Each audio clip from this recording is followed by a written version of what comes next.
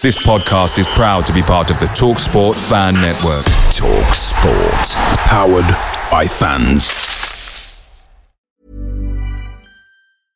Mother's Day is around the corner. Find the perfect gift for the mom in your life with a stunning piece of jewelry from Blue Nile. From timeless pearls to dazzling gemstones, Blue Nile has something she'll adore. Need it fast? Most items can ship overnight. Plus, enjoy guaranteed free shipping and returns. Don't miss our special Mother's Day deals. Save big on the season's most beautiful trends. For a limited time, get up to 50% off by going to BlueNile.com. That's BlueNile.com. The TalkSport Fan Network is proudly supported by McDelivery, bringing you the food you love. McDelivery brings a top-tier lineup of food right to your door. No matter the result, you'll always be winning with McDelivery. So, the only thing left to say is, you win? Order now on the McDonald's app, and you can also get rewards points delivered too, so that ordering today means some tasty rewards for tomorrow. Only via app at participating restaurants. 18 plus. Rewards registration required. Points only on menu items. Delivery fee and terms apply. See mcdonalds.com.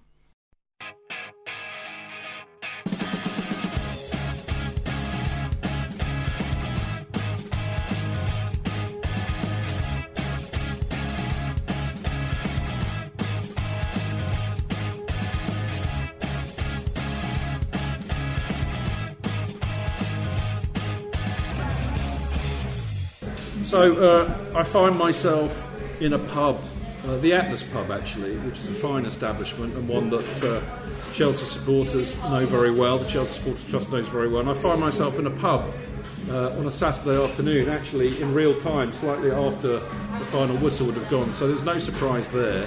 The only surprise really is that I've not been at a Chelsea game. But I'm delighted that I'm going to spend the next hour or two talking Chelsea to some fantastic friends of mine. They are Mr. Neil Smith. Hello.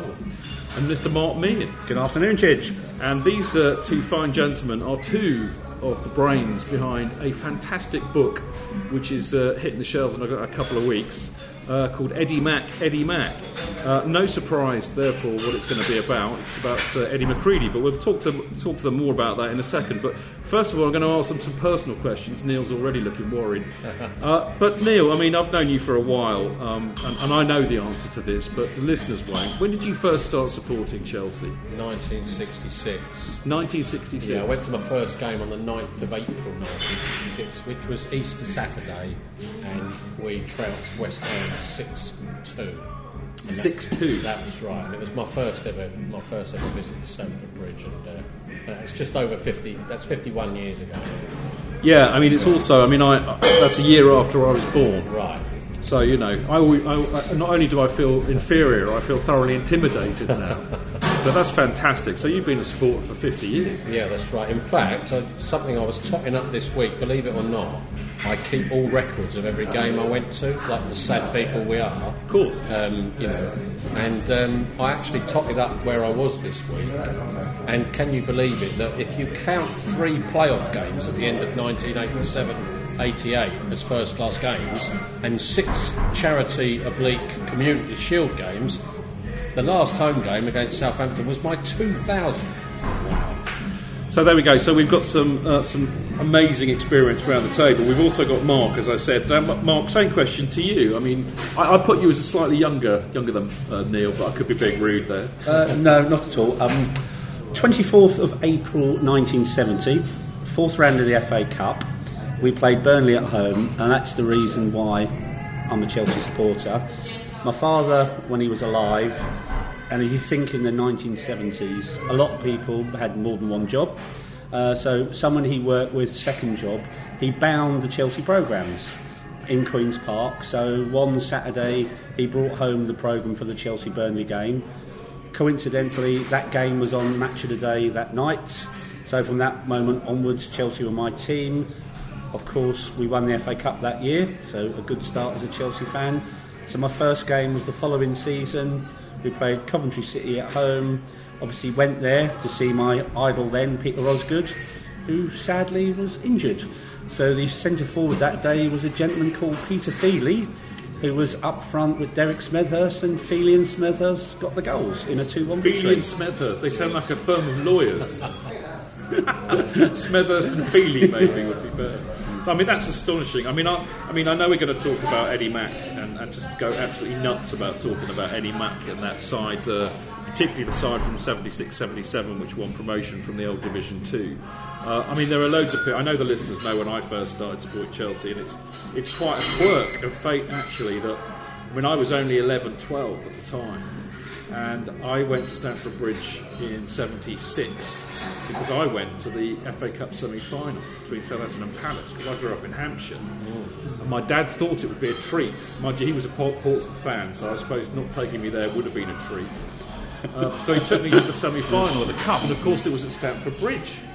And I stood in the shed, and I just was absolutely... I fell in love with the stadium there and then.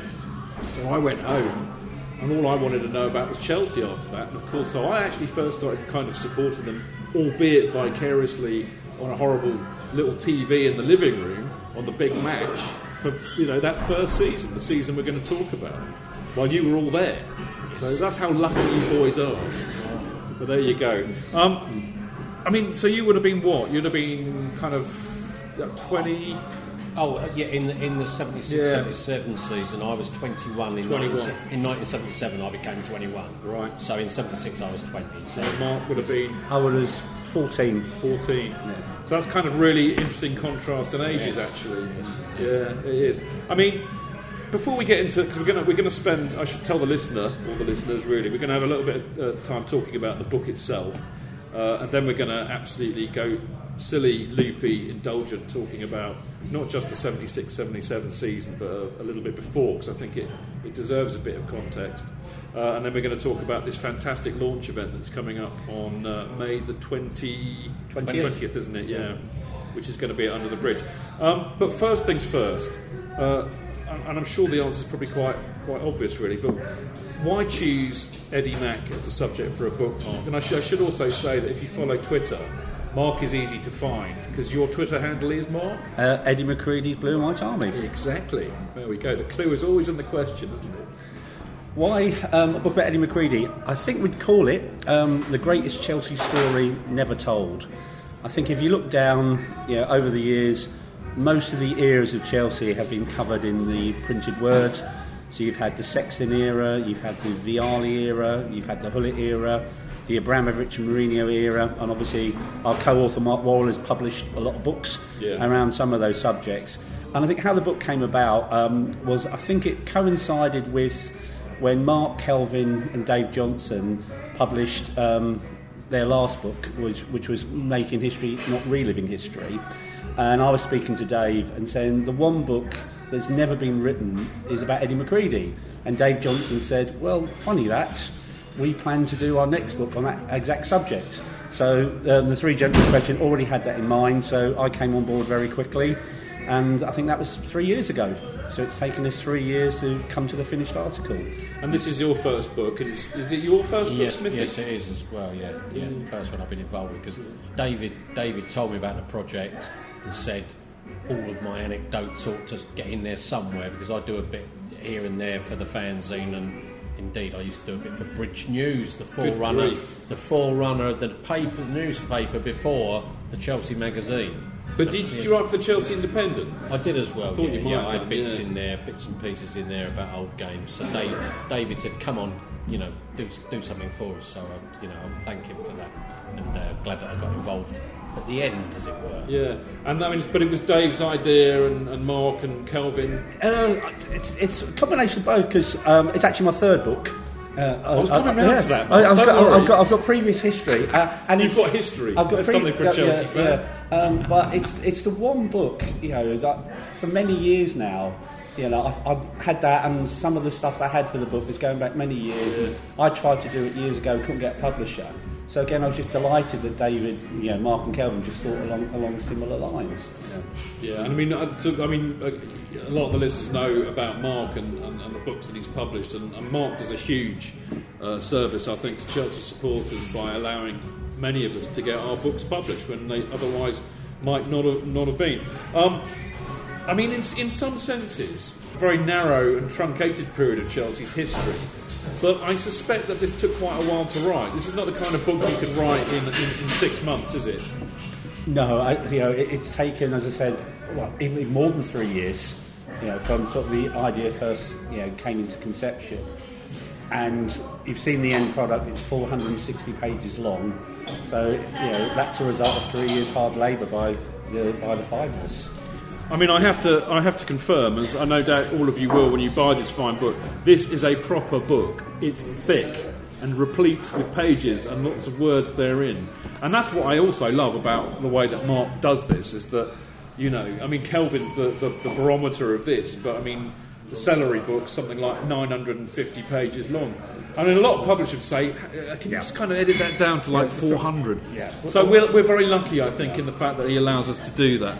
And I think, to be fair to Mark as well, I think he's had many a sleepless night trying to pull this together just to make sure it's ready for the 20th of May. So he's done a fantastic job. Yeah, great stuff. So guys, it would be quite easy to assume what the content and the narrative is, but having not read the book yet, Mark, Smithy, tell us what you think. What's the content and the narrative of it? Where does it start? Well, it starts with Eddie becoming the manager with only a couple of games left in the horrible season of 1974-75, when relegation was staring us in the face, and Eddie came in with sort of 3 games left. The club were even then on the verge of bankruptcy. Every game, you heard more stories about the escalating debt up to £3 million, and what was going to happen. And then lo and behold, we were sadly relegated in those last 3 games. And then Eddie had one season to sort of get to know his players and blood with the youngsters.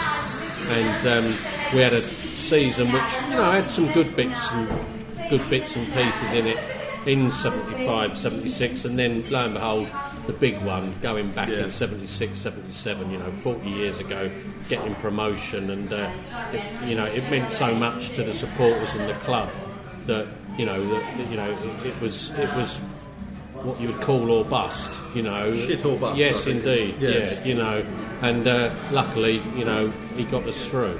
And I think, being of that age, being 20, 21 at that time, I was much the same age as Ray Wilkins and a lot of players, and I actually, did actually know. But you would have been older than Ray actually then.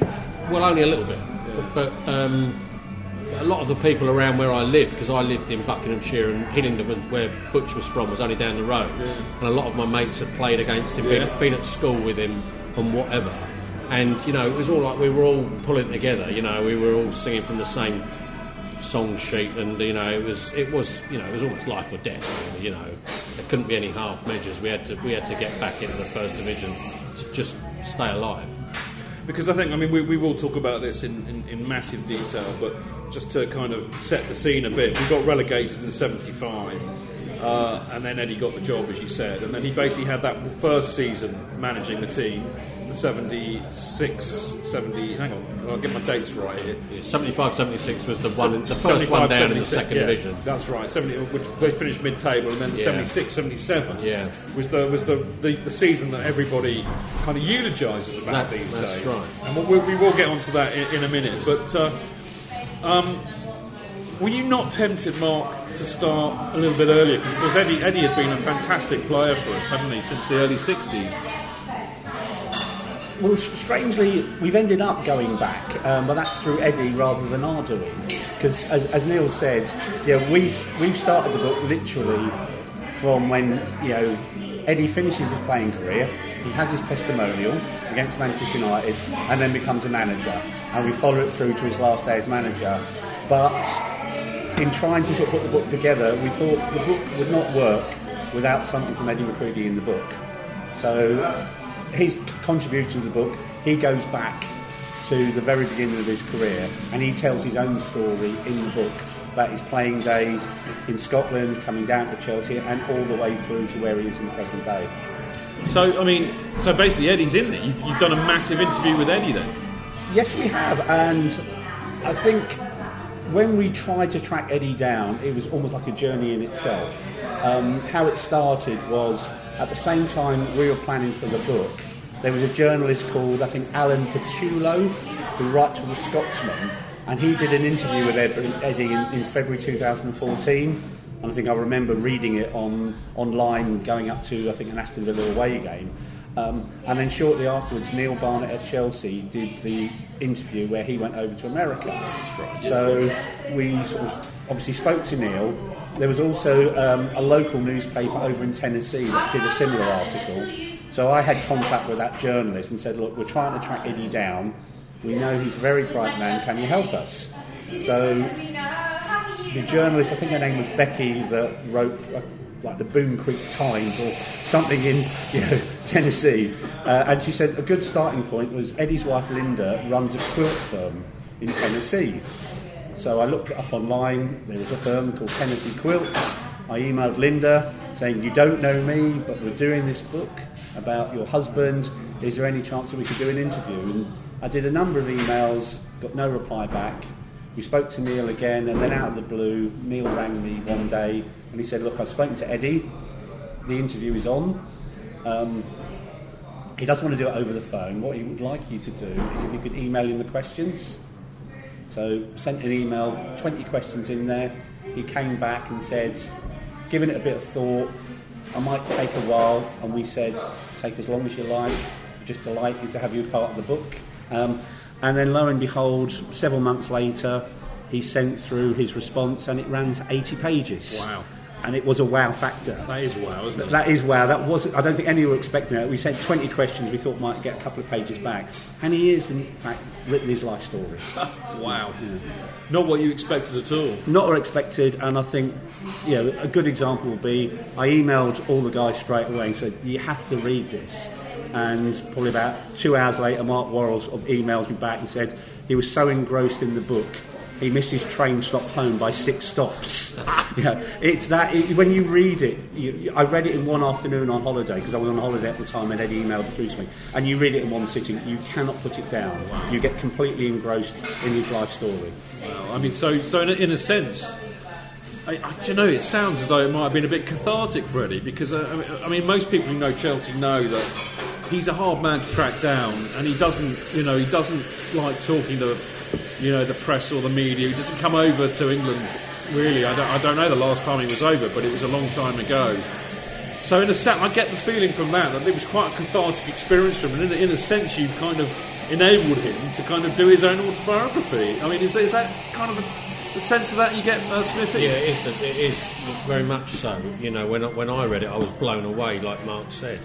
I just couldn't believe it. There were things that I did know and didn't know, but generally, to give, he spoke from the heart. He spoke from the heart, and one of the things you'll get from the book is that he's not self-opinionated. He always, and we'll come to it, as and when we won promotion, he just wanted the players to have all the plaudits, all the accolades, and I think he was touched that somebody wanted to go out their way and actually after 40 years later say to him, can you give us something? Well, he as it was, I think as time was right in the sense. As he knew we weren't journos and we weren't from the club exactly, we're just everyday supporters, some of us anyway.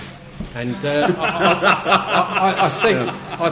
think that's why he gave it his heart and soul, and that's just where it is. That's. I mean, it's interesting you say that. I mean, I mean, reading between the lines, does he still have an issue with the club? And you can choose how you want to answer this, Mark, because of course the famous story that everybody knows about, well, the almost incredulous story that I grew up with, which is that for the love of a car, we lost potentially one of the greatest managers we could have had at the time because they didn't offer him a car, so he didn't sign the deal. You don't, because this might be a bit of a reveal in the book, and I get that, so you don't have to answer it. But is there still a bit of conflict with the club there, do you think? No, and I think your previous line about cathartic is absolutely the right way to describe it. He covers that in detail in the book, and I think bringing it out, and I don't think we're giving anything away. If you read some of the articles and seen the Neil Barnett interview, Eddie's faith is very important to him now. Yeah. He's a very peaceful man, he's a very religious man, so whatever the issues were years ago, they no longer exist now. He's been through that process, he's done probably his own self-analysis, and he does, without revealing too much, you'll need to read and buy the book to see it. He does say in the book, all those myths, they aren't what people thought they were. It wasn't about the car, whatever people thought. He didn't actually. It was about the stereo in the car. he didn't actually ask for anything. Although Really? there is a bit in there where he does say when he comes back later, and I think he's talking to Chelsea about taking the late David Stride on loan, and he looked out into the car park. And there's a nice brand new car in there, and he says to club secretary Christine Matthews, "Oh, whose car is that?" And I think she says, "Oh, that's Ken Shellerto's car." And then there was a moment there where he's thinking, "Well, they didn't get me," but no. To be fair to him, when you read the book, you will see he makes it absolutely clear, and the journey he's been on over the last 40 years. At times, it's been a difficult journey for him, but it was never about the car. One of the only things I think to add in there, as you know, Mark, is that. It's quite easy for people just to Mark interviewed nearly all the players of the squad, which you'll see in the book, and one of the things is that Eddie doesn't want to refer to him as ever being sacked. He wasn't sacked, and it's quite easy for people now 40 years later just in their general verbatim to say, "Oh, he was sacked, wasn't he?" But he wasn't sacked. He resigned over a matter of principle, and that's as it was. A bit like Mourinho many years later. Maybe, yes, some similar. Interesting you mentioned sort of Jose Mourinho, because in our dialogue with Eddie, because we started with email me the questions, and over the last year the relationship has grown and there's a dialogue and emails are going back and forth, and he does mention Mourinho. Does he? And he actually got invited by Chelsea and Mourinho when they were on an American tour a few years ago to come over, and he declined. Did he? Yeah, he said, thank you very much, but it's not about me, it's about you guys. He's a very modest man. Wow. Yeah, he is. And he's a very deep man as well. And just having sort of never even met him, but having that relationship through email, he does reveal a lot, in his correspondence. Yeah. Interesting stuff. I mean, you mentioned a minute ago you've interviewed some players as well. I'll be really honest with you, and I know having done what I've done for many years, it's really quite hard to get players to agree to interviews, but I do believe that these books are enriched by interviews with them, and I don't mean that they should just be like, okay, we'll have 20 pages of that interview and then on to the next one. It needs to be interspersed with our narrative as supporters, but there's something about the interviews with the players that does enrich it. So, I mean, have you got? I mean, how many of them did you get, Smithy? Did you get most of the squad, or I think it was about 14 or 14, 15? 20 of them. 20. So yeah. Can you list them? This is not a test, by the way. We can. Whether I cheat and look in the book or I try and do it from memory, a bit like Eddie, you're absolutely right. What we said is it doesn't really work without the players in there as well. And I think similar in Kelvin and Mark and Dave's book when they did the Arsenal game in '84, when they did the player interviews for that. So again, I was tasked, that was my role, to track these players down. Wow. So it involved a phenomenal amount of detective work. It's not as easy as some people might think. I mean, this is like 40 years ago. It's not, and I'll give a good example, and the internet is an absolutely marvellous thing, and clearly John Sparrow was part of that playing squad. And I was searching on the internet, and you have those sites for saying, where are they now? Yeah. And it was listed that John Sparrow was a postman or shopkeeper in Plymouth.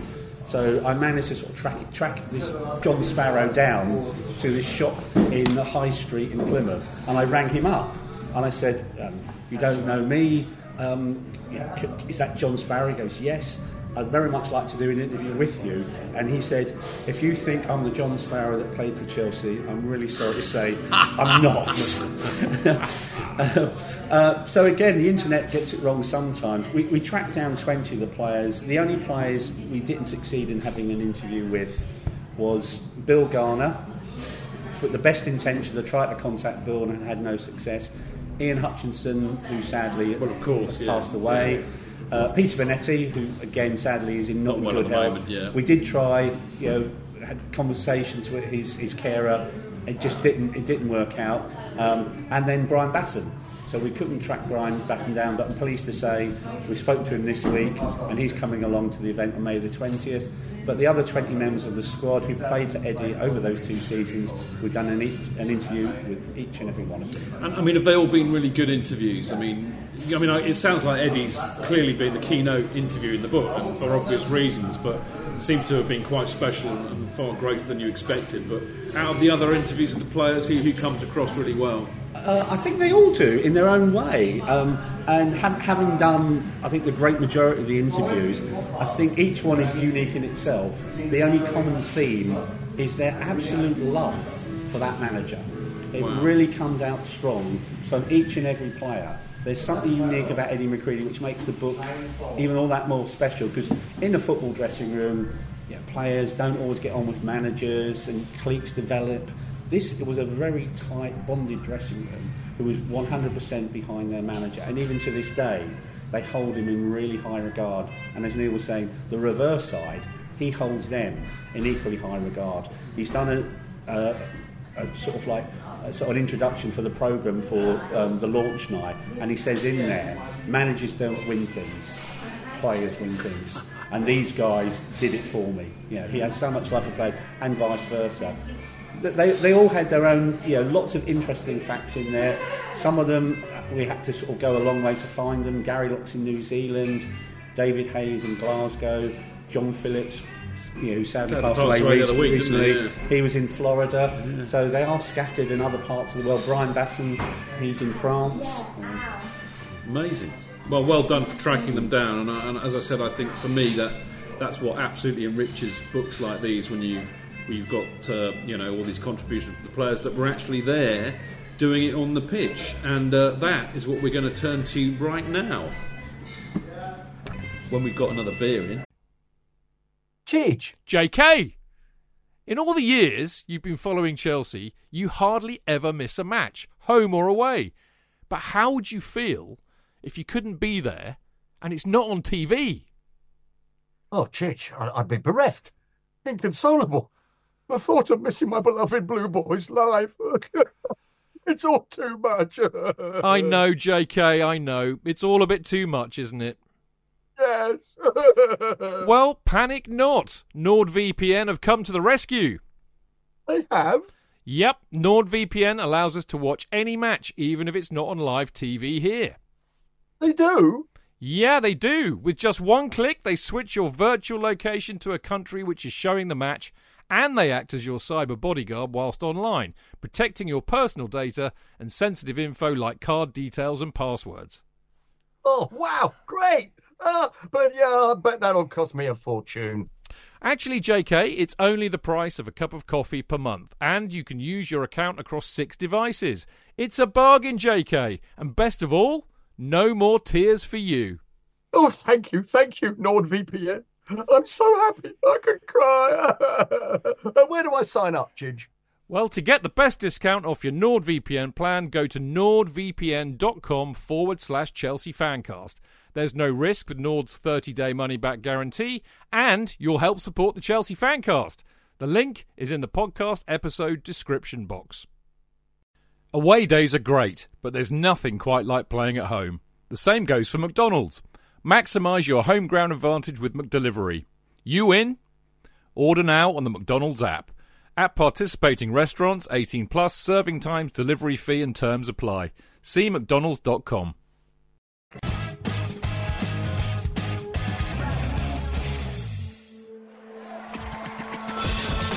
Real fans, real opinions. I'm Jason Cundy, and you're listening to the Chelsea Football Fancast. Proper Chelsea. Footballfancast.com. So I'm sitting in the Atlas pub, as we know, and I'm sitting with two fine gentlemen, Mr. Mark Meehan and Mr. Neil Smith. Now, Smithy, of course, I've known for a long time because he used to knock around with a man fondly remembered on our show, which is Mr. Phil Norman. And, of course, his two sons were a stalwart to the podcast for many years. And I used to try and get Smithy on the podcast for years and years and years. Finally, I've done it, and it was only the fact that I'd offered him some beer that got him to come along. But there you go. This is the bit really where I think we, really need to kind of take ourselves back to 1975, 76, 77 and really talk about what happened. And of course, I'm sure a lot of this features in the book. But now, I mean, it may be bizarre for supporters that may have only been supporting us for a little while to actually even know that in 1975 we got relegated. They'll probably be even sadder to learn that we got relegated by being 1 point behind Tottenham Hotspur, would you believe, who avoided it. I mean, they finished a couple of places above us, but there was only 1 point difference, wasn't there? And that was 1975, and bizarrely, I remember it very, very well. But my best mate was a Chelsea supporter, and his first match he was taken for another friend of mine's birthday, who was a Tottenham supporter, as 11, 12-year-olds, to White Hart Lane in 1975, a match which has since been labelled the Battle of White Hart Lane. And if anybody wants to Google it, you'll find lots of black and white photographs with very long-haired Chelsea and Tottenham supporters with kind of Bay City Rollers-esque scarves around their wrists, massive flares and high-heeled shoes, kicking 7 bells of shit out of each other. And this is the game that my two 11-year-old mates went to. And that was their induction into football, and for one Chelsea, the other one for Spurs. But we got relegated that season, and the club was in a right old mess. It was riddled with debt thanks to the East Stand being built. And really, it was the beginning of the end for the great team of the late 60s, early 70s, wasn't it, Smithy? That's right, it was indeed.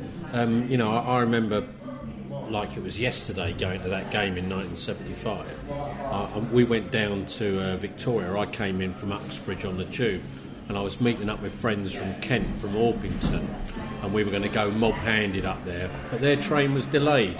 So we knew it was going to be a lockout that day, and we left without them because their train up from Orpington into Victoria was delayed, and we thought, look, we might not even get into the game. So we trundled on down there, and then we walked from Seven Sisters down the Seven Sisters Road, and talk about there being an edge. The atmosphere, you could cut it with a knife. And we got there, and it was just mayhem that you wanted to get into the game. And we went round, and we end up on the shelf side at Tottenham, which is on the side, where you can view both ends. You could view the Park Lane and the Paxton ends. And in those days, Tottenham's end was, to start with, it was the Park Lane, and then they used to, a bit like Chelsea with the Shed and the North Stand, they used to sort of chop and change a little bit depending on what the event, what the game was all about. And on that day, of course, you could move around. You could move around. You could go anywhere from that shelf. That's why we parked ourselves there to get a good view of the game.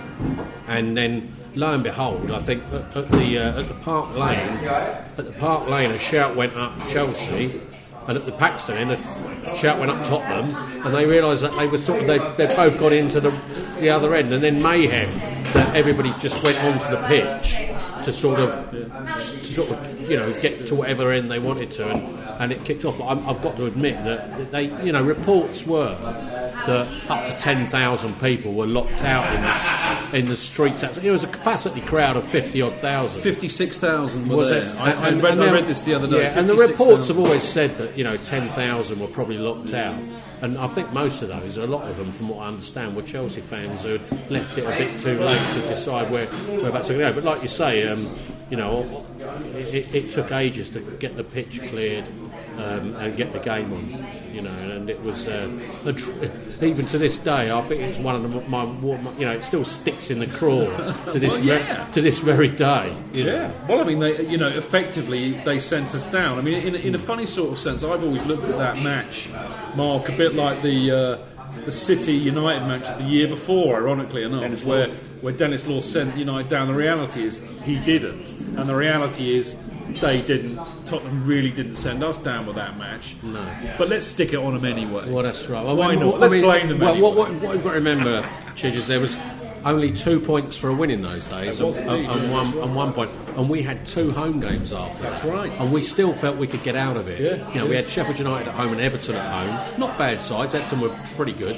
Sheffield United were not bad. We still felt that we could win one and draw one, and that would be enough. And I still recall, though, that after we'd drawn both of those games, Tottenham had a home game with Leeds United, and Leeds United in those days were one of the best sides. Exactly, of the country, and I think they put a weakened side out and lost the game 4-2.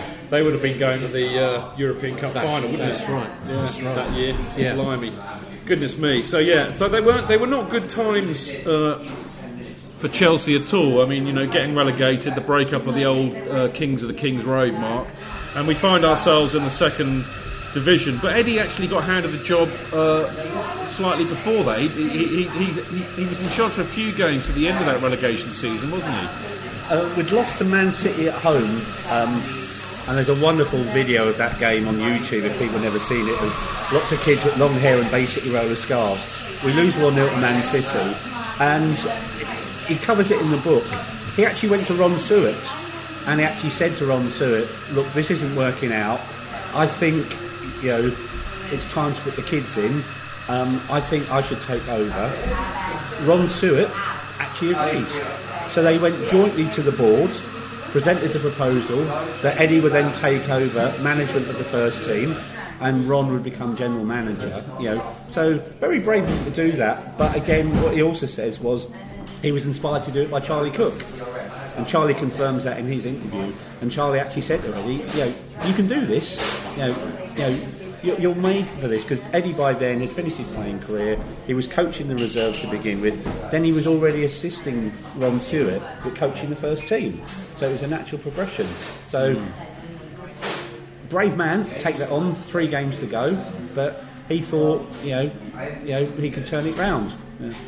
I mean, in some respects, Smithy, just kind of reflecting on it, it seems a bit like it was a poisoned chalice. Not only were we likely to get relegated, and he was on a hiding to nothing there, but also, as I said, it was clearly a time to break up that very successful and now ageing team, most of whom were, of course, his mates. That's right. Who he played with. So his first job was to that's right. to get rid of them. Yeah, one of his first decisions that he made was to give Ray Wilkins the captaincy at 18. 18. Yeah, and he left out Steve Kember and he left out John Hollins, who were established midfielders, and he gave the likes of Gary Locke and I think John Sparrow even played in that game at Tottenham as well.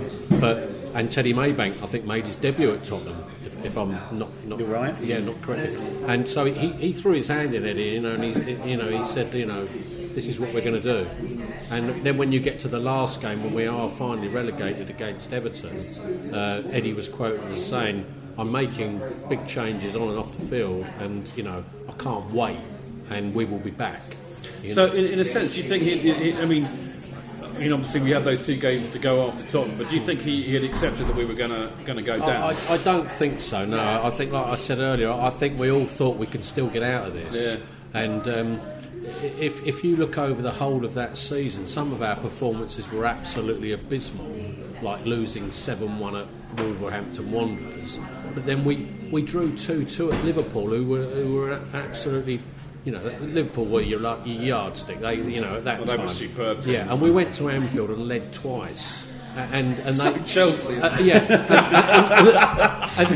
in the book, I think Jock Featherstone will tell you he scored with a fantastic chip from about 30 yards, but he said he was convinced. He now tells us it was from 60. Well, he's convinced that the referee just carried on until they equalised. They said the goal was in the 89th minute, but Jock says, well, I'm convinced he just carried on playing until Liverpool could score, and we were glad to get out to 2-2 draw. But some of the other games, like the one that Mark just mentioned, I remember that 1-0 to Manchester City, and I can honestly say we didn't create a chance in the whole game. In fact, that evening I was going to see Steve Harley and Cockney Rebel at the Hammersmith Odeon, and I was more concerned about how they might play that day, They wouldn't have been Mr. Soft, would they? Yes. Well, no. Sorry, I'll do the joke. Yes, I think it's best that way. But no, I mean, we were up and down. We had some. We had a mixture. Eddie was right. It was just a matter of culling some of the older boys whose days had come and gone, and getting the balance right with the youngsters. Like Mark said about Charlie Cook still hung around, and we'll come to that, but he was pivotal into playing his part in the following season. I mean, going into that season, I mean, if anybody who wasn't old enough to be around in those days, to be fair, I wasn't really. But if you go and Google the time, I mean, you see a picture of Eddie Mack, and he's wearing very cool kind of aviator shades. His hair was long. I mean, cool shades and sheepskin, wasn't he? I mean, he was quite a striking figure.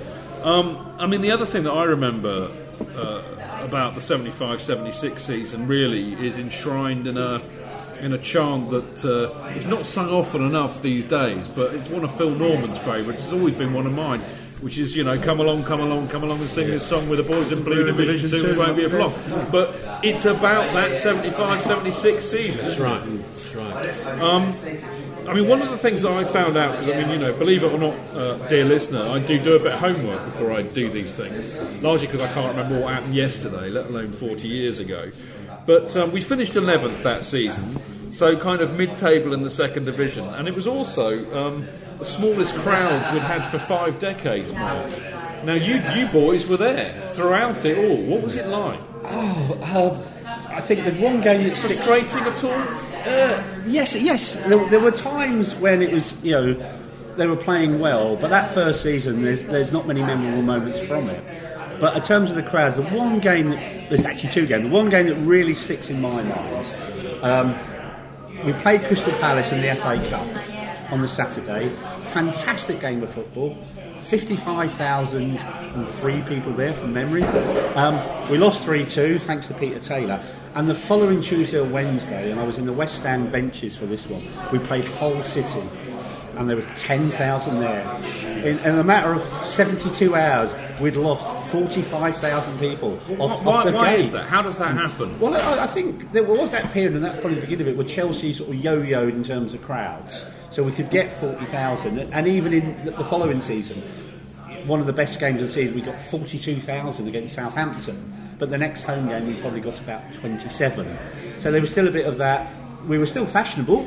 People would go along and see Chelsea because it was Chelsea.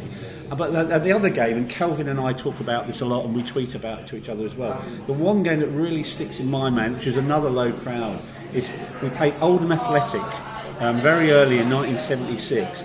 Now, it was Oldham's first visit to Chelsea in 45 years. And you'd sort of think, as a Chelsea fan, because we were Chelsea, well, it's only Oldham Athletic, we'll win this one comfortably. It was cold, I think the pitch was a bit like an ice rink, and we lost 3-0 to Oldham.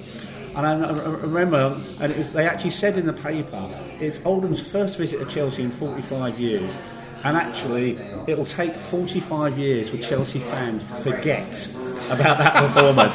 So we've still got about 5 years to go. And Kelvin and I, we talk about it was awful. So we had some low crowds, we had some bad performances, in that 75-6 season. Did you have a feeling, Smithy, after that, which was a bit of a frustrating season, very different to what we were accustomed to, crowds deviating from 40,000 to 20,000 one week after the other? I would imagine a bit of gloom and despondency may well have set in. But was there kind of optimism around for the next season? There was. Yes, there was, particularly from myself, I think. But I mean, there was. In the book, I mentioned about a bit of serendipity that David Hay and Steve Wicks were put together as a defensive partnership, almost by accident because of injuries to, I think, John Dempsey and might have been Ron Harris, something like that. And I remember we had one game where we won 3-1 at Nottingham Forest, and Forest were a good side then. And on that day, Wicks and Hay just clicked. And it gave us a bit of an engine, a bit of a driving force, and everything else started to, Ray Wilkins was just in front of them, and things started to click. And I thought, if we get a settled side for the following season, we can do this. because a lot of other players were, Gary Locke was a great right back. As I say, Wicks started to click. David Hay had been dogged by injury, and also we'd played him in different positions when he came to Chelsea. He was quite a stellar signing. Well, he was, 1974. He was one of the best players in the '74 World Cup. Yeah. And after all the turmoil we'd had, to sign him for, I think it was £225,000 was a big sign at the time. And unfortunately, he didn't hit the ground running because of injuries and our form. And yet that season, as soon as I think we were into the second half of the season, and then Wicks and Hayes started to get together. We got more settled with the full-backs in front, and then the likes of Ian Britton, Ray Lewington, and Butch in the middle. We started to, I started to think, if we get a settled side, we can do it next season. In fact, I think a lot of people thought, although we'd finished mid-table, there were the shoots of recovery were coming through. I felt anyway. I remember thinking that it wasn't what we wanted, but it was promising. I mean, it's interesting what you say there, because of course, nowadays when a team gets relegated from the Premier League, the first thing that happens is either the rats that are earning $150,000 a week decide they want to play Champions League football and bugger off somewhere else, or the club has to sell a load of them to get them off the wage bill because they're earning so much money. So you end up with a very different squad of players, in a sense arguably equipped to deal with the Championship, not the Premier League. But in those days, that wasn't really true. It wasn't that as if we had to sell players and all the rest of it. In fact, actually, the interesting thing about, I think, the beginning of the 76-77 season is more to do at the beginning of it with what happened off the pitch. Still, we're absolutely riddled with debt. We're having to sell off the Mitcham training ground, and in fact, I think because of the debts, we had an embargo on buying players, didn't we, Mark? Yes, we did. And the other thing we had as well, and can you imagine this happening in the modern day game? When the players, I think, were on their pre-season tour of Sweden, I think they agreed to take a wage cut. Wow. Yeah, the club was so strapped for money that the players got together. I can't remember how much it was, but they actually got paid less because they just were doing their bit for the club. The modern day player, can you imagine saying in the modern day dressing room you're going to have to sort of give up £100,000 worth of wages? They'll be putting in a transfer straight away. Mental. So I think again, and it does come up. It does come up a lot in the modern game. When Chelsea have got such an amazing crop of youth players. I forget. I mean, they've won that Youth Cup in recent history so many times. I forget how many times it is now. It's about 5 out of the last 7 or something. It's mad, isn't it? And of course, actually, I think that the season before, the youth team, or was it maybe in '75, they'd got to the semi-final of the Youth Cup for the first time since the early '60s. But number one, a lot of the modern supporters are clamouring for our talented youth players to get into the current first team.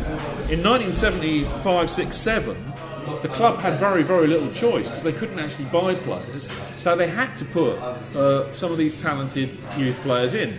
Although, of course, we didn't know they were going to be talented. But if I just kind of run through who kind of broke through that year, in my recollection, Ray Wilkins, obviously the captain, as you said, Smithy, he was 18.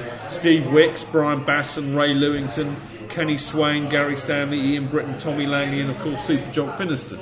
So these are the kind of players that we're talking about who came through in that 76-77 season. But, I think the first thing really to talk about is it wasn't necessarily a risk because Chelsea had no choice. But on the other hand, how much can we attribute to Eddie Mack to get that lot to play the way that they did? Because I think everybody that I've ever spoken to of your generation get dewy-eyed about the way that they played. It's not just about the fact that they were like us and they were on the terraces one year and playing the next. They played in a certain way, and it was Eddie that kind of enabled that to happen, wasn't it, Smithy? Yeah, it reminded me of when I first went to Chelsea in the mid-60s, like I was saying. Doherty's Diamonds. Doherty's Diamonds, yeah. And that was... Chelsea always had this thing, they used to say, if we're not doing well, come Easter, chuck the kids in. Give him a chance. Give him a chance. Yeah. You know, even Ken Bates knew that when he got to Chelsea in '82. That if we got to Easter and it wasn't working out, give the kids a chance. You've got nothing to lose, you know, and whatever. And I think, you know, the same Eddie Mack, being a Scot, just like Tommy Docherty, beat the drum. And he basically said, "Come on, get behind my kids," and he got behind them. And to be quite honest, what's the saying? The sum of the parts is the whole is greater than the sum of the parts. Yeah, and I honestly think that, you know, they were a team. They were a team. You know, when I look at it, it's like a 4-4-2 with, you know, Jock and Kenny Swain up front, and Kenny Swain became a bloody central defender, didn't he? When he was at Villa. At Villa and Forest, he played the European Cup. Well, he played right back and left back as well. You know, it's but quite amazing. But he was playing up front with Jock in the 76-77 season. But then, you know, you had a nice balance, a bit like now when you know, or when you look at Makelele, what we were. Ray Lewington, his job was the water carrier. He just got the ball and then gave it to Ray Wilkins. Lovely flowing ginger hair. And Gary Stanley, you know, had a fantastic shot on him. And, you know, he was more forward, going forward. And Ian Britton buzzed around all over the place. Yeah. You know, so it was a team. It was a team. I'm not going to take anything away from them and say that they perhaps weren't, you know, that good, because individually they were all good as well. Mark, you wanted to chip in on that? Yeah, I think, and Neil and I are on the same page. I think what changed between 75 and 76 for me, there's a slight change of style in play. If you look at the team formations, I think in the previous we were more 4-3-3. So most of the midfield for that first season was Wilkins, Stanley, Britton, and your forward line was a Bill Garner, Ian Hutchinson, Teddy Maybank. Occasionally, at the end of the season, Jock finished in combination. Ray Lewington didn't play a lot in that first season, but he played in the second season. And I don't think, for me, he wasn't just a water carrier. We talk about the Makelele and Kante roles now, and we talk about diamond formations when Terry Venables. If you look at that Chelsea setup there, you had Ray Wilkins almost as what we now call the traditional number 10, and Lewington was almost like the minder in front of the defence. The Makelele role, he was the original Makelele, and then you had the width with Stanley and Britton. You know, so we were a diamond formation in 76-7 before the diamond formation was actually even created. So again, you know, for McCready, with that foresight, sometimes say as a coach, you've got to be lucky. You know, so he had these young players, but he actually got a formation that worked.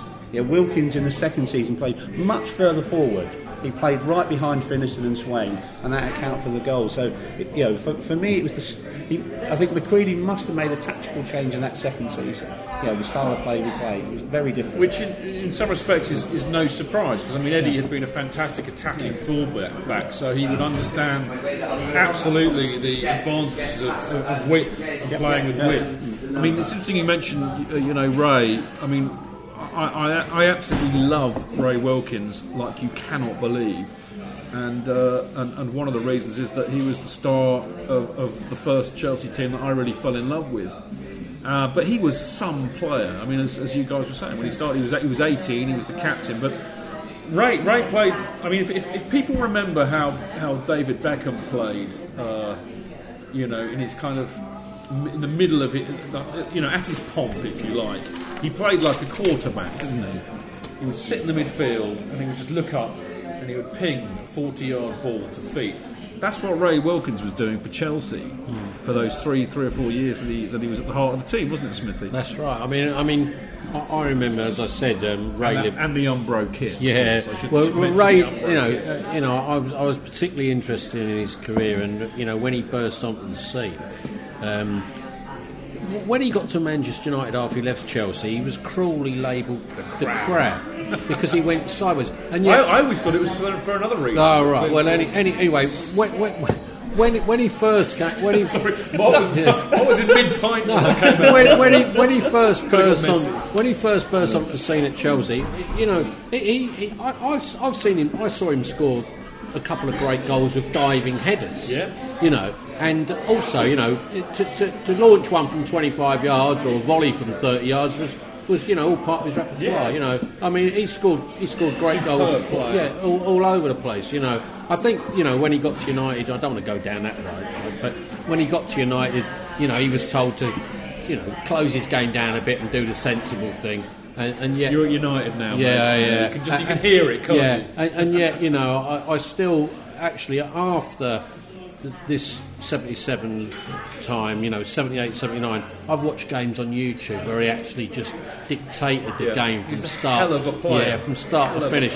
We had a game, I think, when Peter Barota made his debut, and we weren't looking too good then in 1980. Some of the players had been sold off, and Butch was including Ray. Well, he was about to go. Yeah. He was about to go. But I mean, you just watched him, and he had all the attributes of Alan Hudson and Peter Osgood basically rolled into one.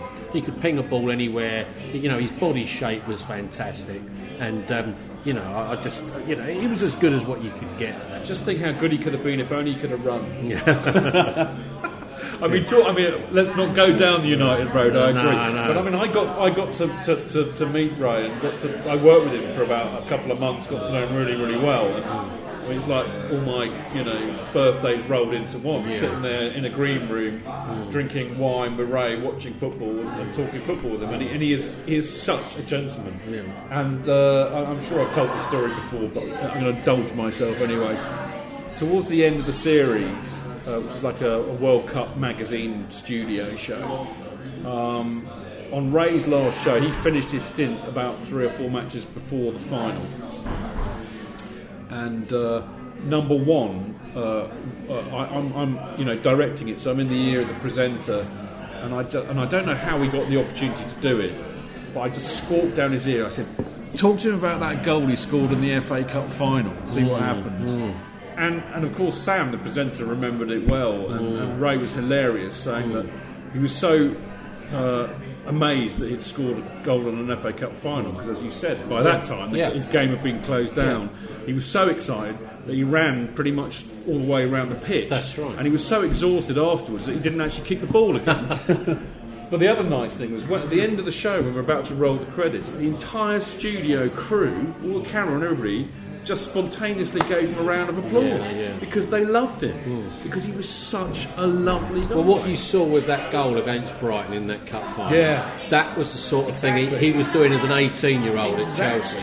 You know, But also say, you know, I was at school then, 76-7 season. He was iconic because you had the guys, many Chelsea fans in my school, wanting to be Ray Wilkins, and I agree with you 100% there. I thought he was the best player in the Chelsea side. But the girls in my class wanted to go out with Ray Wilkins, and he's a footballer who appeared in Jackie. Now, if you remember Jackie growing up, I read it every week. That was the girls' sort of shoot magazine. He's just giving me a filthy look. And Ray Wilkins was in there, and there's this picture. I've still got it.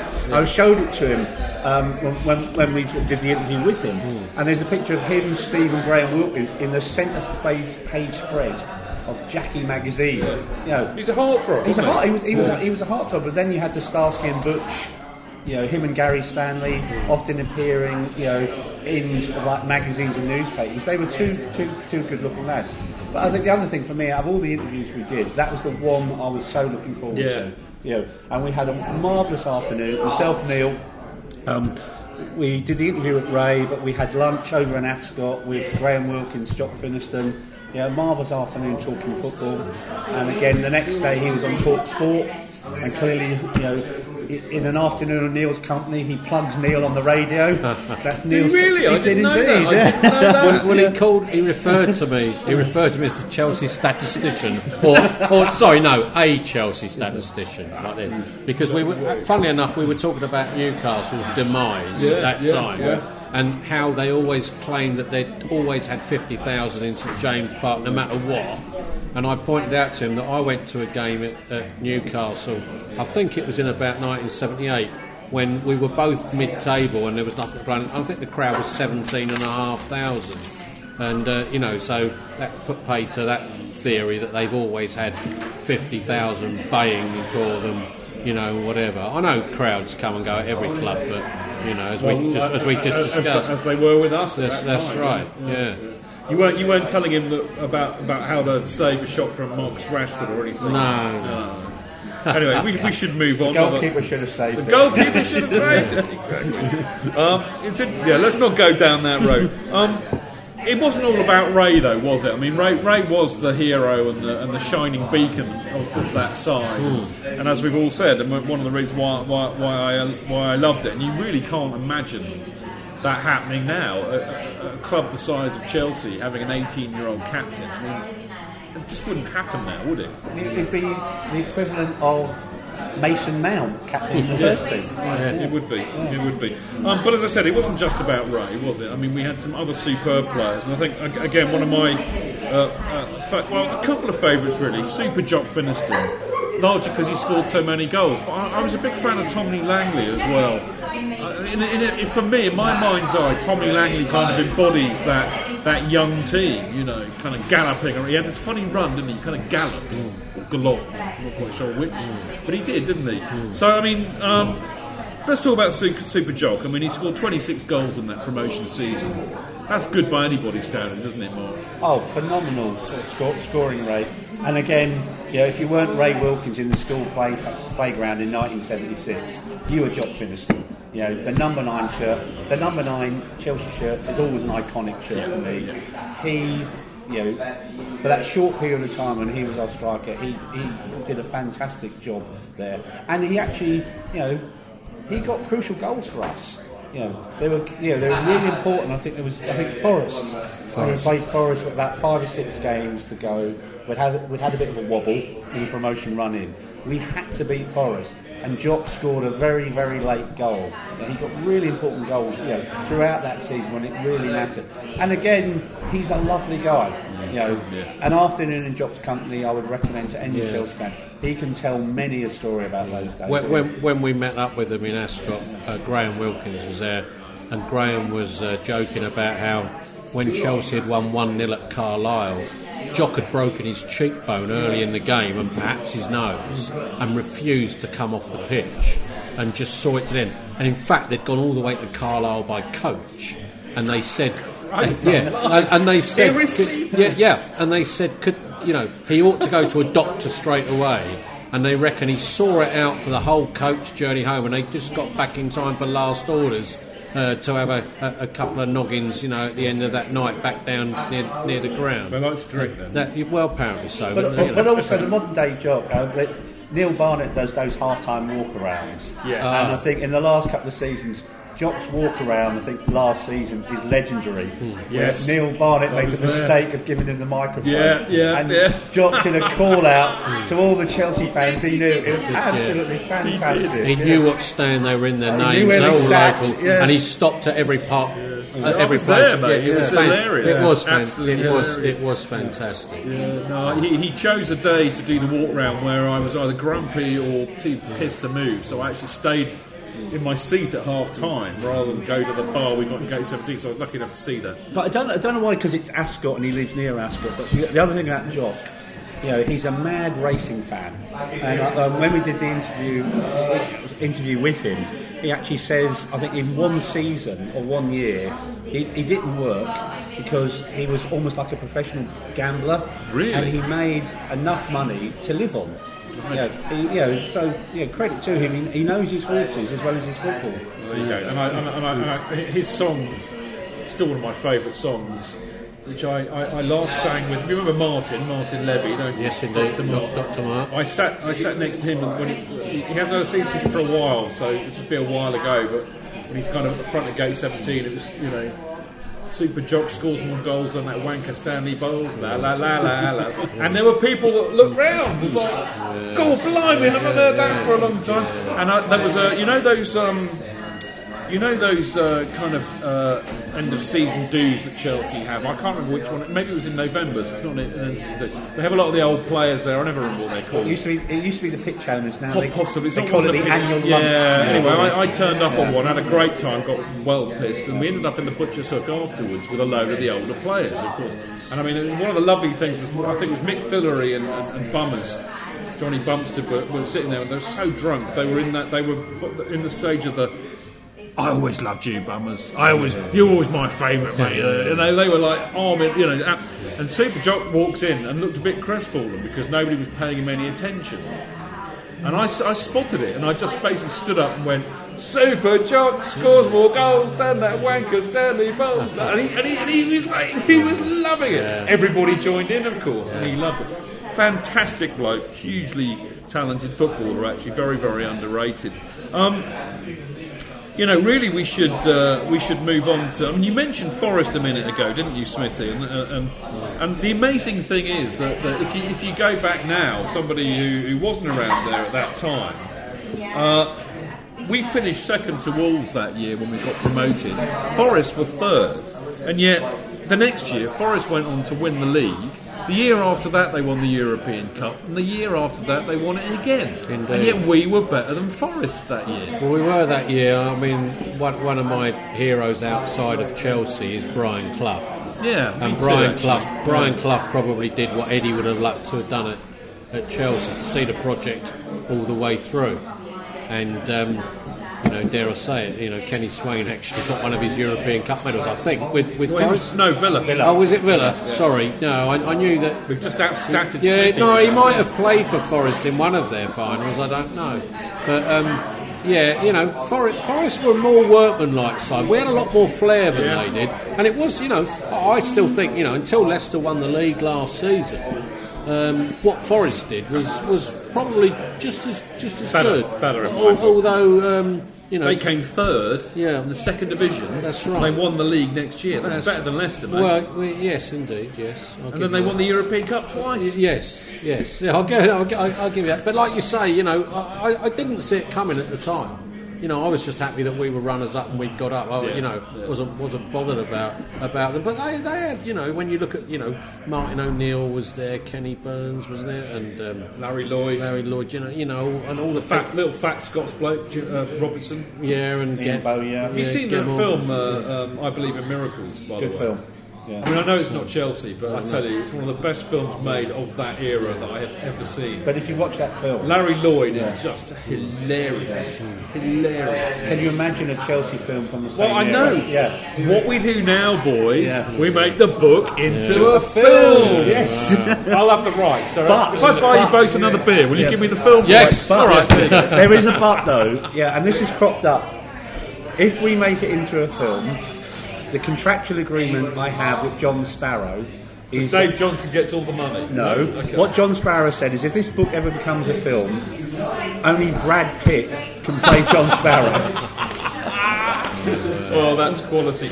But it begs the question, Smithy, doesn't it?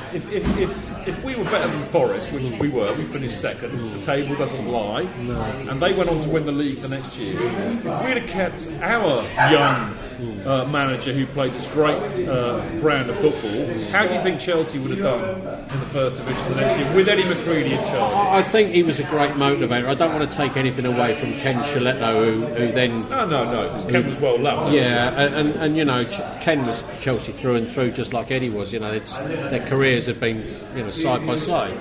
I just think that Eddie, a bit like Brian Clough, had that something about him. He had something about him. He was a Mr. Motivator, basically. And like I said earlier, good man manager. Yeah, like I said earlier, the team was greater than the parts of within or whatever. And actually, I can't recall exactly, but I think Forest. We just mentioned a few names there, but I don't know whether when I look at the team that went up in third place, Brian Clough then was given the resource to get a big spine down the back of that. I don't know if Larry... Shilton. I don't know whether Shilton, Lloyd, Trevor Francis were actually... I don't think they were... No. But when they won the European Cup, by that time they were installed. But I think he bought Shilton the next year when they won the league. He did. It's easy to say, but losing Eddie as they did and then going up... I think the players were deflated. I think we were all deflated, really. And it was the motivation that perhaps wasn't there. And starting off with a bad result the following season at West Brom, losing 3-0 on the opening day. Set the tone. It set the tone. It did set the tone. And we can't say. I'd like to think if Eddie had been there banging the drum. He said on the last day at Molineux, we're not going back to consolidate. We're going back to frighten people. We're going to take this division by storm. And we all went, bring it on. That's what you want to hear. Yeah, and sadly it didn't never happened. No. And we're not going to talk about the end of Eddie McCready, because we've alluded to it before in the interview, and I think that the details the devil of that is in the detail of the book, and I think we'll save that for people who read the book. You mentioned Wolves a minute ago, Smithy, but Mark, I really want to talk about some of your standout matches from the season generally. But let's start from the back before we go to the front, as it were. Now, am I right in saying that that 1-1 that we had with Wolves, which is, I think it was our penultimate match, wasn't it? It was. But we needed a point to get promoted. But was that one of the infamous you can't ban a Chelsea fan matches? It was. I think it was the Charlton Athletic game a little bit earlier than that, where we lost 4-0 at the Valley, and unfortunately on that evening, some of our supporters decided to set fire to the Valley. And as a result, the Minister for Sport, I think, was Dennis Howell. Immediately banned us. So we were only really precipitating what was going to happen to the Valley anyway. To be fair, Well, Charlton several years later, almost, they decided themselves to destroy that ground. So that was the start of You Can't Ban a Chelsea fan, and it comes up quite often in the book. The players, they knew we were banned. Yeah, absolutely. They knew we were banned. That we shouldn't be in the stadium. Yeah, and they said the most remarkable thing, and it crops up many times in the book. And if you look at the old style Molineux, where the dressing rooms were, and many of them said, is you come out of the tunnel, you look to the right, and where they weren't expecting anything to be, there was probably 8,000 or 9,000 Chelsea fans, and the enormous lift that gave that whole team. There was absolutely no way that Chelsea were not getting promoted that day. That was. I think the only downside was having taken the lead through Tommy Langley, and I think John Richards equalising the second half for them. We probably played out the equivalent of West Germany, Austria in the World Cup, in the latter stages of the game. Bizarrely enough, I've seen that game or highlights of it on YouTube not that long ago, and you're absolutely right. Once John Richards equalised for Wolves, basically both teams shut. I tell you what, to put it into modern parlance, it was a bit like Leyton Orient versus whoever they played the other week when that match got resumed. They basically just passed it around. But the other thing is, and this is fantastic, you're absolutely spot on, even the commentator alluded to the fact that there were Chelsea supporters in there.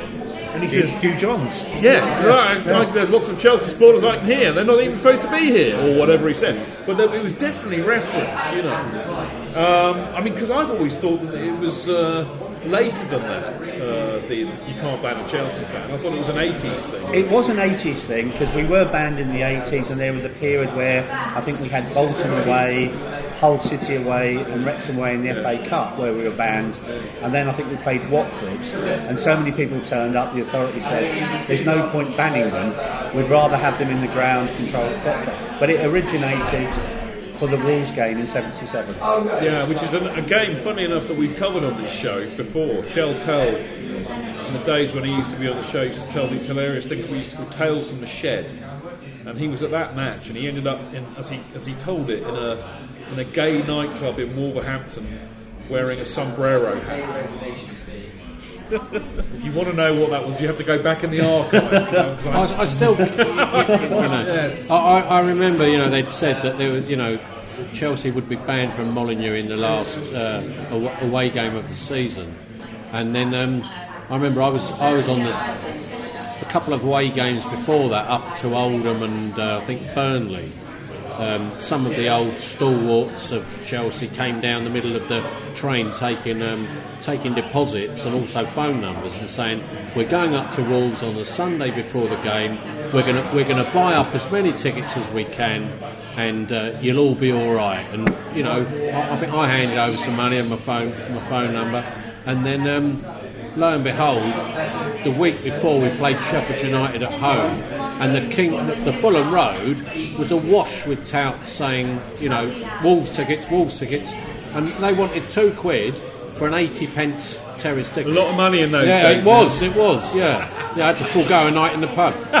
But it was 80p face value and £2 for the ticket. And I actually had someone ring me saying, I've got your ticket, and I said, oh, I've already bought one. And that certain Chelsea fan said, it's okay, I've got plenty of other takers. So how on earth we got 8 or 9, and there was 8 or 9,000 there. There's no Before two ways mobile about phones. it. Yeah, exactly, yeah, indeed. Or the internet. Yeah, and Dave Johnson would go in the book that, we were also told we couldn't have special trains to go there either. Well, we were banned. Because we were banned, and yet I think that, strangely enough, British Rail put on trains to places like Walsall and then had an array of buses outside as if to say, well, we know what you're going to go, like Mark just said about going to Watford, a few years later. They decided it was better, because it was so near, it was better to have you inside the stadium than shopping in the city centre. Yeah, I mean, it's interesting, isn't it? Because and this is a point that I wanted to pick up on, really, just generally about our time in the second division. Obviously I was more of a child of the 80s, when of course, when we got relegated again, it was a novelty having a club like Chelsea in the second division, and of course, you go to weird places like Shrewsbury or Cambridge, and you'd take over their town, they wouldn't like it, and legends were born as a result. Yeah. But this was the first kind of time that it happened, and of course, in a sense, hooliganism was I think, more rife in the 70s, really. So, was travelling around to, I'm trying to remember some of the matches that we played that year, but, we would have been travelling to places like, Blackpool. Christ, you've got Millwall playing in that league. Bristol Rovers. I've heard tales about that. Carlisle, of course. Plymouth Argyle. When was the last time we played Plymouth Argyle? I think last time we played Plymouth Argyle was probably that second time. The second time, 89 season when we were relegated. Hereford United. Yeah. So we're going to lots of kind of what we would probably term as football backwaters. And, you've got that incendiary kind of atmosphere at the time where hooliganism was rife. What was it like travelling away with Chelsea in that season? I used to go by different means of travel. Sometimes we not Phil's Capri. Yeah. Sometimes we'd all jump into his Capri, and my mate Bill Bond from Brighton had a big Bond. Yeah, he had a big Ford Granada. So there was like two lots of us with our sheepskin coats and the shades like Eddie McCready. Yeah, exactly like that. Sporting the Eddie McCready look. We've got those places. I think the ones that stick out for me, Dave, are Forest, as you said earlier. They had a mass. Although the City ground only had a capacity of under 30,000. Their support was pretty phenomenal, and it was ardent as well. Yeah. And Forest and Chelsea, even before my time, if you go back to the 60s, was always a big one on the calendar. And there was no shrinking violence in those days. I mean, we went up to Forest that day. It's on YouTube. I think you've seen it. It's 1-1, and Martin O'Neill actually scores at the Trent end, and it's just 20th of November. Yeah, Martin O'Neill scores for Forest at the Trent end, and it just doesn't move because it's just completely packed out with Chelsea fans who got there earlier and just completely took it in, and is that the infamous one where a lot of people got thrown in the River Trent after the game? Well, you used to hear the chanting all throughout the game, "You're going in the Trent," from one to another. Now, I never went round by the Trent after that game. I always took, I took another route outside of that, but it was frightening. It was frightening as well. It was frightening times. I mean, it's in the book, but when I came out of that Forest game, we came across a car park, and I remember seeing a Forest fan. And he had his red and white scarf and everything, and he had his big baggy trousers and all that, and he was whirling a chain round his head, and he'd smashed windscreens of Chelsea supporters' cars, and he wasn't finished there either. He was still whirling this chain around his head before he was subdued. And it was a bit mental, wasn't it? It was the sort of thing that I would never want to see again. No, I mean, thankfully we don't really. No, particularly really. At our age now. No. So what other matches, Mark, stick in your memory from that season? I think for me from that season, a number of games that stand out. Coming back to the game of the previous season, Oldham Athletic, having sort of seen Oldham get their first victory in 45 years, we played in the following season, and it actually was a terrific game. We beat them 4-3. I think it was 4-2 at half time. But it comes back to sort of Ray Wilkins again. I think England had played during the week, and Ray Wilkins, I think it was his first or second cap. I think the press had given him a hard time. this wonder kid isn't as good as he's made out to be. Got a wonderful reception from the Chelsea fans. And Ray Wilkins that day was absolutely remarkable. I remember, Neil. If I get this wrong, Neil, correct me. I'm sure he scored direct from a corner. Yes, he did. Yes. From that game, which was unheard of. He scored from a corner. He scored direct from a corner at the shed end. At the shed end. He single-handedly. We ran out 4-3 winning. He ran that game. He scored for us. He could have carried away the match ball, the whole thing as well. Also, Southampton at home. What, in the cup or in the league? In the league. We played. They were FA Cup holders. They were FA Cup holders. They were a strong side, Southampton. Shannon. Mick Shannon. Internationals. Ozzy was playing for them. Yep. We were 1-0 down 15 minutes ago. Over 40,000. Our biggest crowd, since we've been relegated to second division. And in the last 15 minutes, Kenny Swain, Finniston and Ray Wilkins got 3 goals. The atmosphere, remarkable in those last 15 minutes. And I think again, another standout game, we played Fulham on Boxing Day. And they said there was 55,000 in the ground that day. I could have sworn there's probably more than that. Good God. Yeah. George Best was playing for Fulham, Rodney Marsh probably more. God, it was that one. It was that one. We won 2-0. But, the crowd, the people were still coming in, I think, 20 minutes into the game. Really sort of remarkable crowd. And I think, I remember even George Best, got booked in that game, for kicking Ray Lewington in the last minute, because I think Ray Lewington had marked him out in the game for the whole of 90 minutes. I think George Best had enough, and he put one on Ray Lewington and went in the book as a result. I think those games stand out for me, and I think the whole game. The whole game. Last one of the season. The promotion party, the pitch invasion. I think the other memory I've got of that game. I think when we came out for the second half, this skinhead runs on the pitch, and I think he has a bunch of flowers in his hands. As they do. As you do. At that time, sort of like skinheads weren't renowned for walking around with a bunch of flowers. And he runs onto the pitch as the teams come out of the second half, and Ray Wilkins is there, and there's that pause for that moment where Ray Wilkins is probably thinking, what's this about? And he gets down and kisses Ray Wilkins' feet, and he gives him a bunch of flowers. It's just a remarkable thing for that game. These things that stick in my mind after 40 years, I should have long since forgotten about.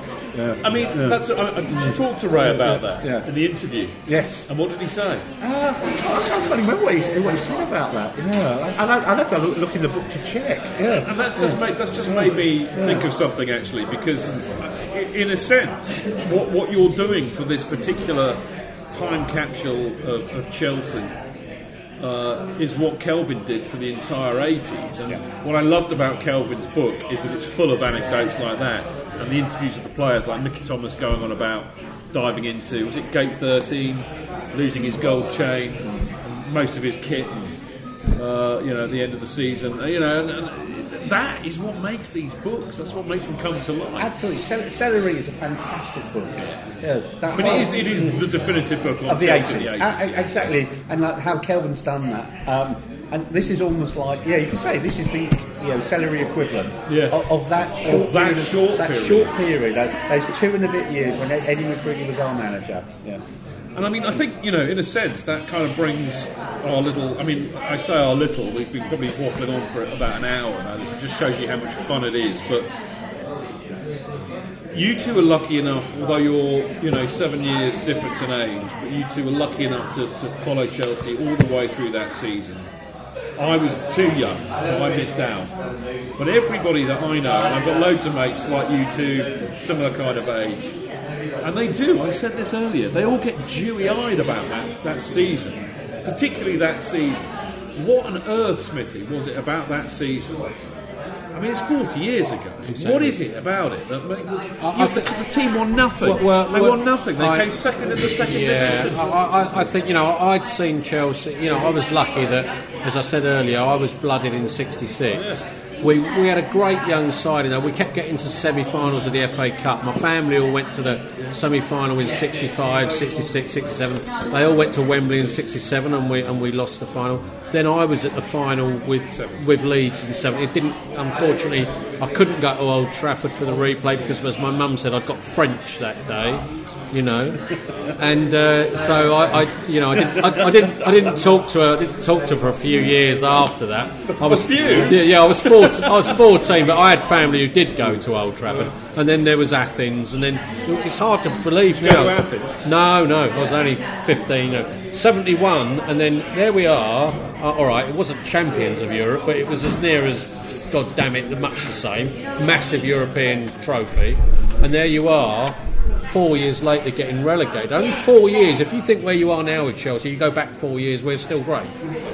4 years to go from being we're in the League Cup in finally 72 as well. Yeah, I was there for that one. I was allowed to go to that. But then 75, all of a sudden we're down the plug hole, and then to come back, we were beating the drum to get back into the big time. It was like a new lease of life, and I always remember. Again, when I mentioned about Eddie McCready being on the radio on the car, we tuned in, and he said, "We're going back and we're going to shock everybody and whatever." I remember my brother was at the wheel of the car. He said, "Let's go home," as if to say, like, we're going back, this sort of thing. But yeah, I know, like you say, it wasn't a trophy, it wasn't anything, but.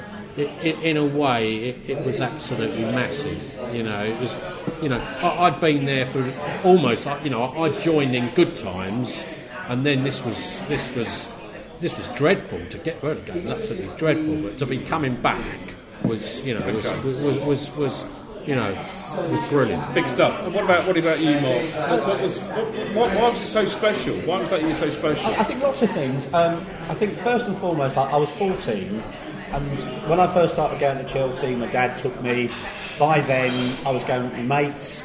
And I think there's something about, that independence when you're going to football with your friends. I think that's why the 83, 84 season, depending on your age, was quite iconic as well. Yeah. Also, the style of football we played, I think the significance in this modern day Chelsea and, younger fans, we were going out of business. Yeah. Chelsea, actually, you had to go. You felt, if I didn't go now, would Chelsea miss me? Probably not. But you felt you had to go, you had to be there. And as fans and players, united as one. And it's a bit for me. And also when you look at Eddie, and in the forward, Omid Jalili has made reference to this. He's almost like an aging rock star that's come out to help the bands. And there's a bit about that season. It's a great way of putting it. It's like some of those musics, that we love. Where a band only releases 2 classic albums or 40 Towers. There was only 2 series. It was short and it was sweet. In that 2-year period, it was a remarkable time. We played some great football, but also the 77 was a great time as well.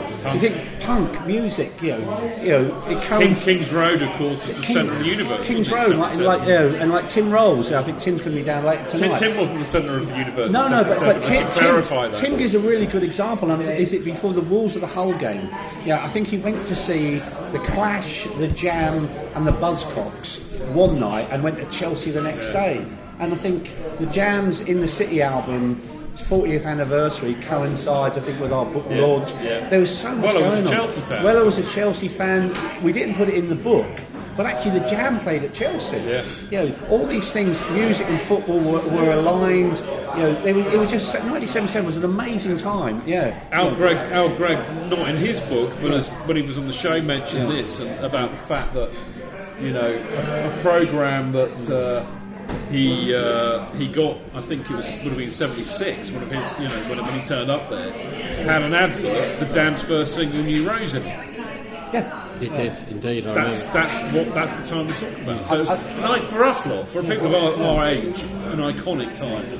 But it's also in the book as well, that whole time, and Kelvin and Mark in the piece they've done, they've covered that whole period, and you forget what went on during that time. The Sweeney was aired for the first time.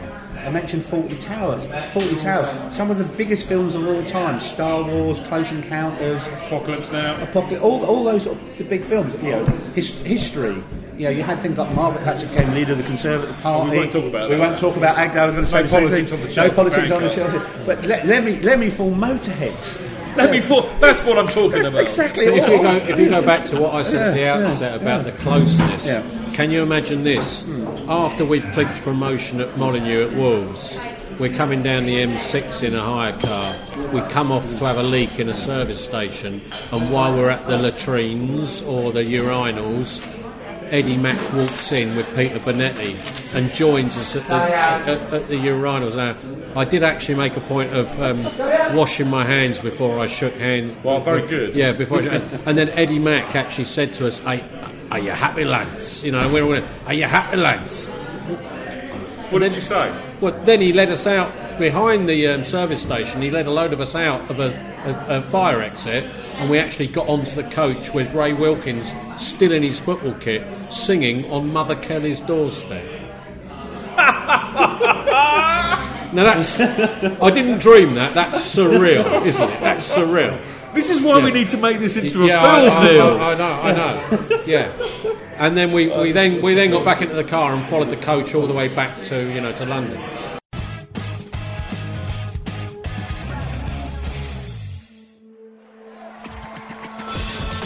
Real fans, real opinions.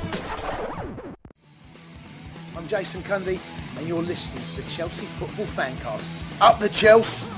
Footballfancast.com.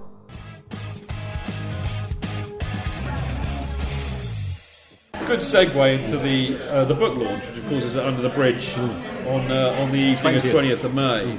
But there's a big programme for that, and I've written a piece because the Supporters Trust bung some money towards supporting it and all that kind of stuff.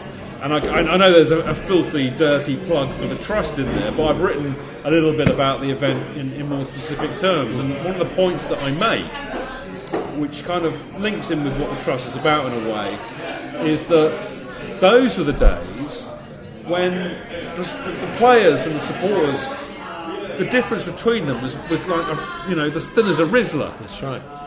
They were us, but they were better at football. Yeah. So they got to play, wear the blue shirt. But the difference between us, not just they'd been supporters. They'd probably been on the terraces a year or two before. So that they didn't earn that much money. They earned more than we did, but they didn't earn that much. One of my favourite interviews that Mark did in the book is with Tommy Langley. Yeah. And Tommy actually said he was born and bred Chelsea fan. His family were all Chelsea fans from Basingstoke.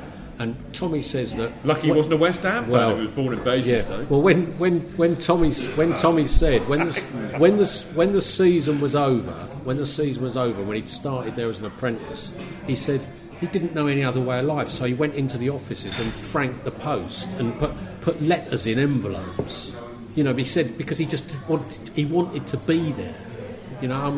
How great is that? Just astonishing. In my eyes, that's just fantastic. And I think in many respects, guys, that's a great way to close our little chat about the football side. But we really should talk about the event planned for the 20th.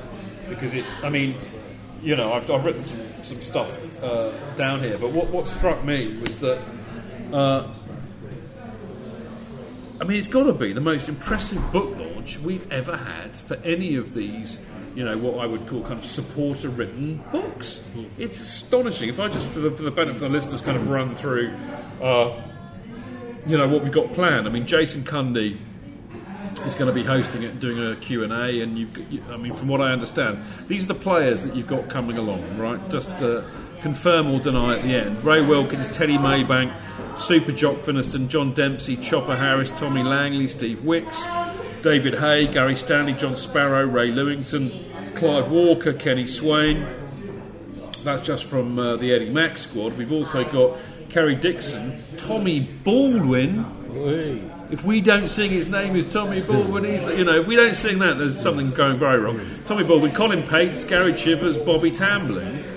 So that is a lineup. And we'd add to that, Brian Basson is coming. I think Nigel Spackman is coming as well. Spackers is coming. Right. Yeah. So Pat? We invited Pat at the Conte dinner a couple of months back, but I think we have to chase that up. Paul Cannavale's coming as well. I was going to say Canna's normally. I think John Bumpster will be there as well. I think Bobby Tambling has been invited. I think John Hollins has been invited. So if we end up with sort of 3 eras of Chelsea, that's amazing. It will be an amazing evening. But none from the recent past, interestingly enough. Why is that? I don't think it's not something we've even thought about. I think we just very much focused on that era. Yeah. Actually, what I do find interesting, and that this maybe answers the question.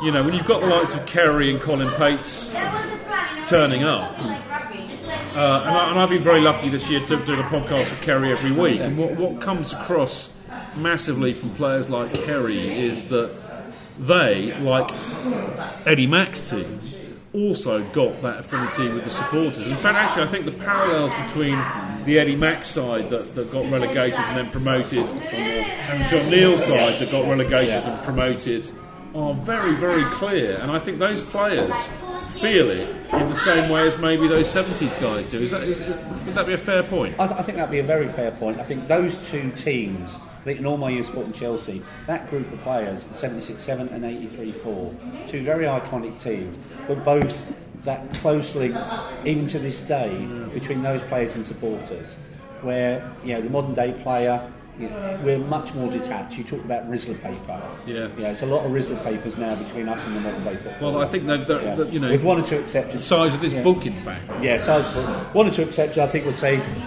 John Terry and a former player Frank Lampard. They clearly sort of get the role of supporters and have those ties of supporters. But what we sort of said, it's a separate event. I remember 10 years ago we went to a quiz at Stamford Bridge, and most of those guys were there. Ones you've just mentioned. And I think I even said, can you imagine in another 10 or 20 years' time, Marcel Desailly, and the like. Maybe not him. Probably, not bad choice. No, deliberate choice. Okay. Marcel is obviously, I think, the only player. I think when they did the Special Ones book, I think did he refuse to do an interview? Probably, yeah. I think he did. So he said, can you imagine sort of like the Marcel Desailly, Didier Deschamps era, sitting here in 10 or 20 years' time doing a quiz with Chelsea fans? No. We think not. But you know what?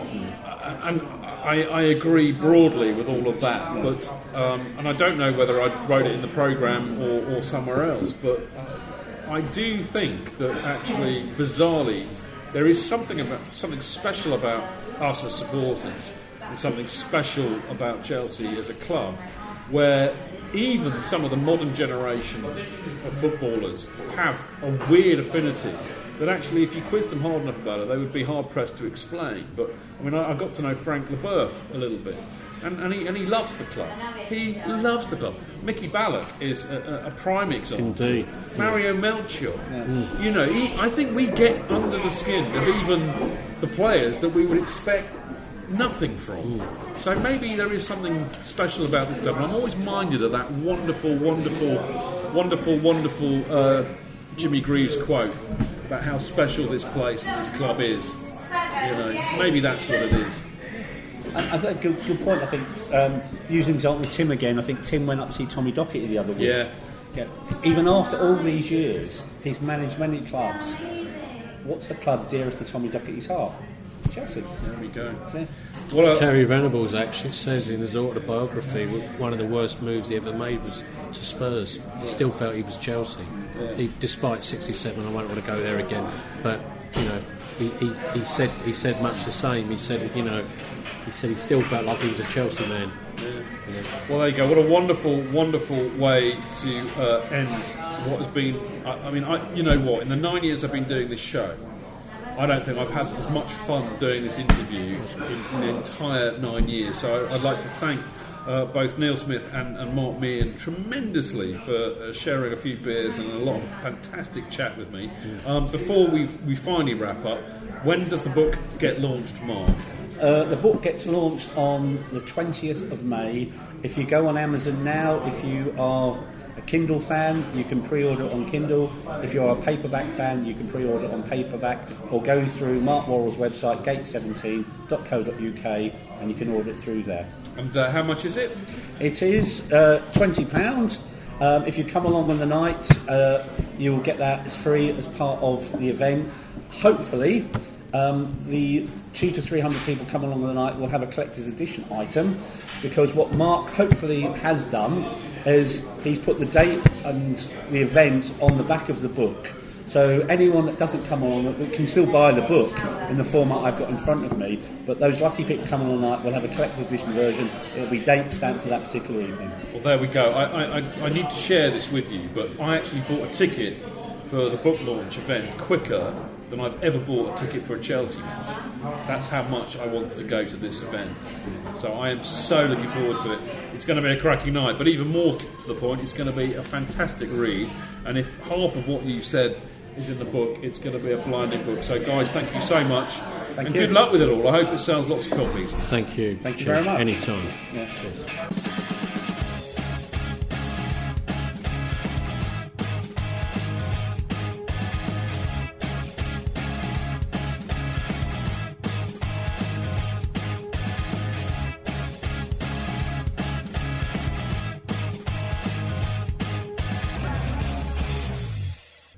It's the 90th minute.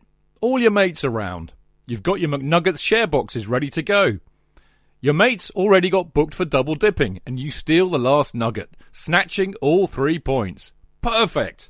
Order McDelivery now on the McDonald's app. You in? At participating restaurants, 18 plus, serving times, delivery fee and terms apply. See mcdonalds.com.